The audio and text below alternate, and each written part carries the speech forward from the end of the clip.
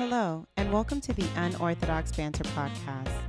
The purpose of this podcast is to help elicit the change in the lives of individuals by addressing and discussing areas that affect us mentally and emotionally, while encouraging you to start having some conversations that may seem unorthodox, but is necessary for the type of growth that you want to see in your life.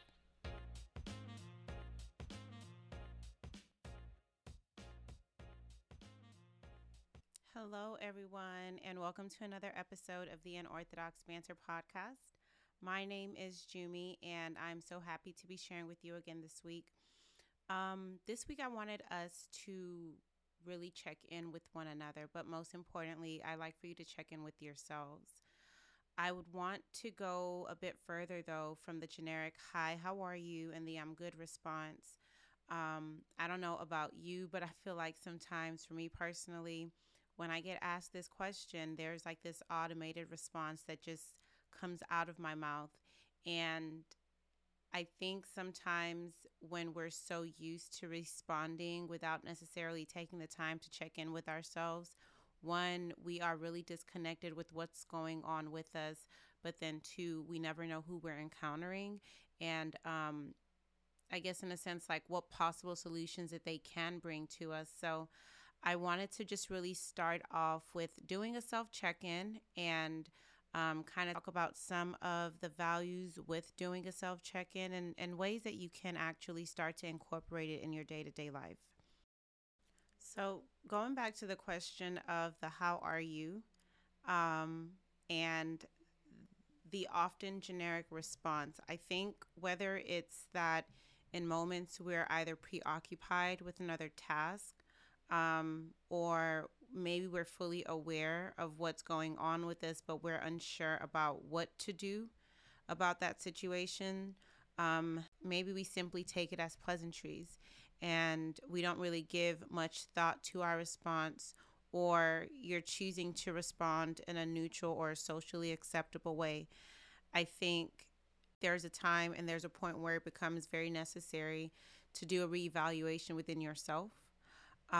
Because as individuals, one thing that we can say is consistent is the fact that we're always evolving, we're always changing, and things are always going on for us. And just because we don't spend the necessary time to actually evaluate these things doesn't mean that they're any less real.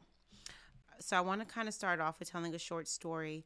I went to the AT&T store a few months ago, actually, and I was speaking with one of the managers there, and I don't recall how we got onto the conversation, but he asked me what I did for a living, and I told him I was a therapist, and he wanted to know if I was seeing a lot more people.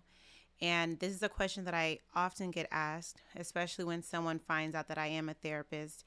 And taking a look at just the broader picture, I can honestly understand why that's an automatic response. This past year and a half has been crazy.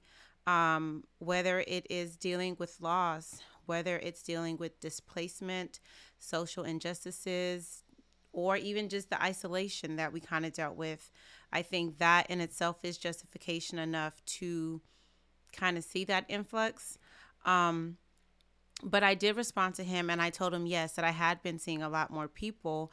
But I further went on to explain that, in my opinion, I feel that the influx was actually due to people spending a lot more time with themselves now. I believe that our pace really does determine a lot. And when you move fast enough, you can sometimes overlook things. You can sometimes overlook experiences. But when our pace is forcefully slowed down, it creates room for us to pay more attention to details. And quite honestly, I believe that there was a bit more opening for us to ponder about certain habits, certain thoughts, and certain pain points. And that mixed with all of the things that we were seeing, whether on social media, on the news, that we were hearing from people, I believe it can get anyone thinking. And I believe that what happens when we don't have a proper handle on our thoughts, or we find it difficult to adjust our perspective, we end up in this tiresome and endless cycle. because most times the thoughts that you are ruminating on are pretty much the same that you have been thinking on. You just kind of find new ways to say the same things to yourself. And then, quite honestly, sometimes depending on how long you've been dealing with a certain issue, that might actually be the time where you're very critical of yourself and where you are very unkind with how you speak to you. And I believe that if we are able to step out of that routine of how to ultimately blame ourselves and rather approach it from a very compassionate, a very exploratory perspective, then we can begin to address these problems that are consistent, that are bothersome, but in a more productive way. So you then begin to find out that even though you do notice some of these issues in your life, you now are able to incorporate newer skills to help you deal with them. So when we talk about some of the benefits of self-exploration, I think that we all have unique areas that we could possibly use more self-exploration in. And it's when we're actually intentional to see beyond our routine that we now see how much attention we need. You might have gotten to a place where you said, I need help, or rather simply, I feel stuck, and you are fully aware of it. And it's that self-examination that opens us up to see areas that actually need the work. Personally, for me, I believe this shift caused me to think a little bit more. It caused me to really intentionally explore my views on life, my views on relationships, purpose, destiny.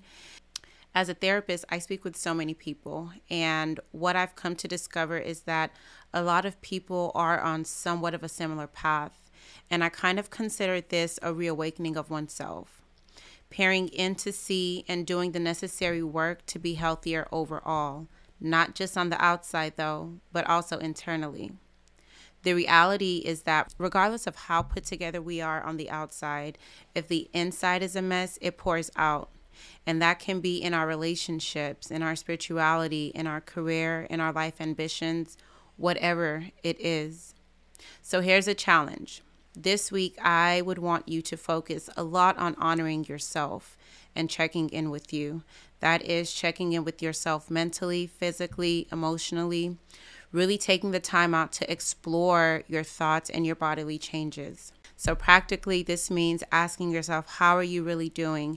And taking time out to really get the answer to the question. What are your thoughts like? How anxious are you? Are you low on energy? Have there been changes to your appetite? Has there been a loss of interest in activities that were once pleasurable for you? Have you noticed changes in your sleep? What's your breathing like? Are you grieving something? Have your needs changed? Have you changed? See, these questions can give us insight into a lot if we're open enough to explore our truth. But that's only if we are intentional and we take that time to really want to know how we're doing. So I hope that you take up this challenge and do some self-exploration and self-check-ins. And even if you don't know what to do with everything, take some notes down so that you're able to organize all of the many things within you that might be changing and that might be influencing how you're showing up each day. Thank you so much for listening. I hope you have an amazing weekend ahead. All the best, and I'll talk to you next week. Bye.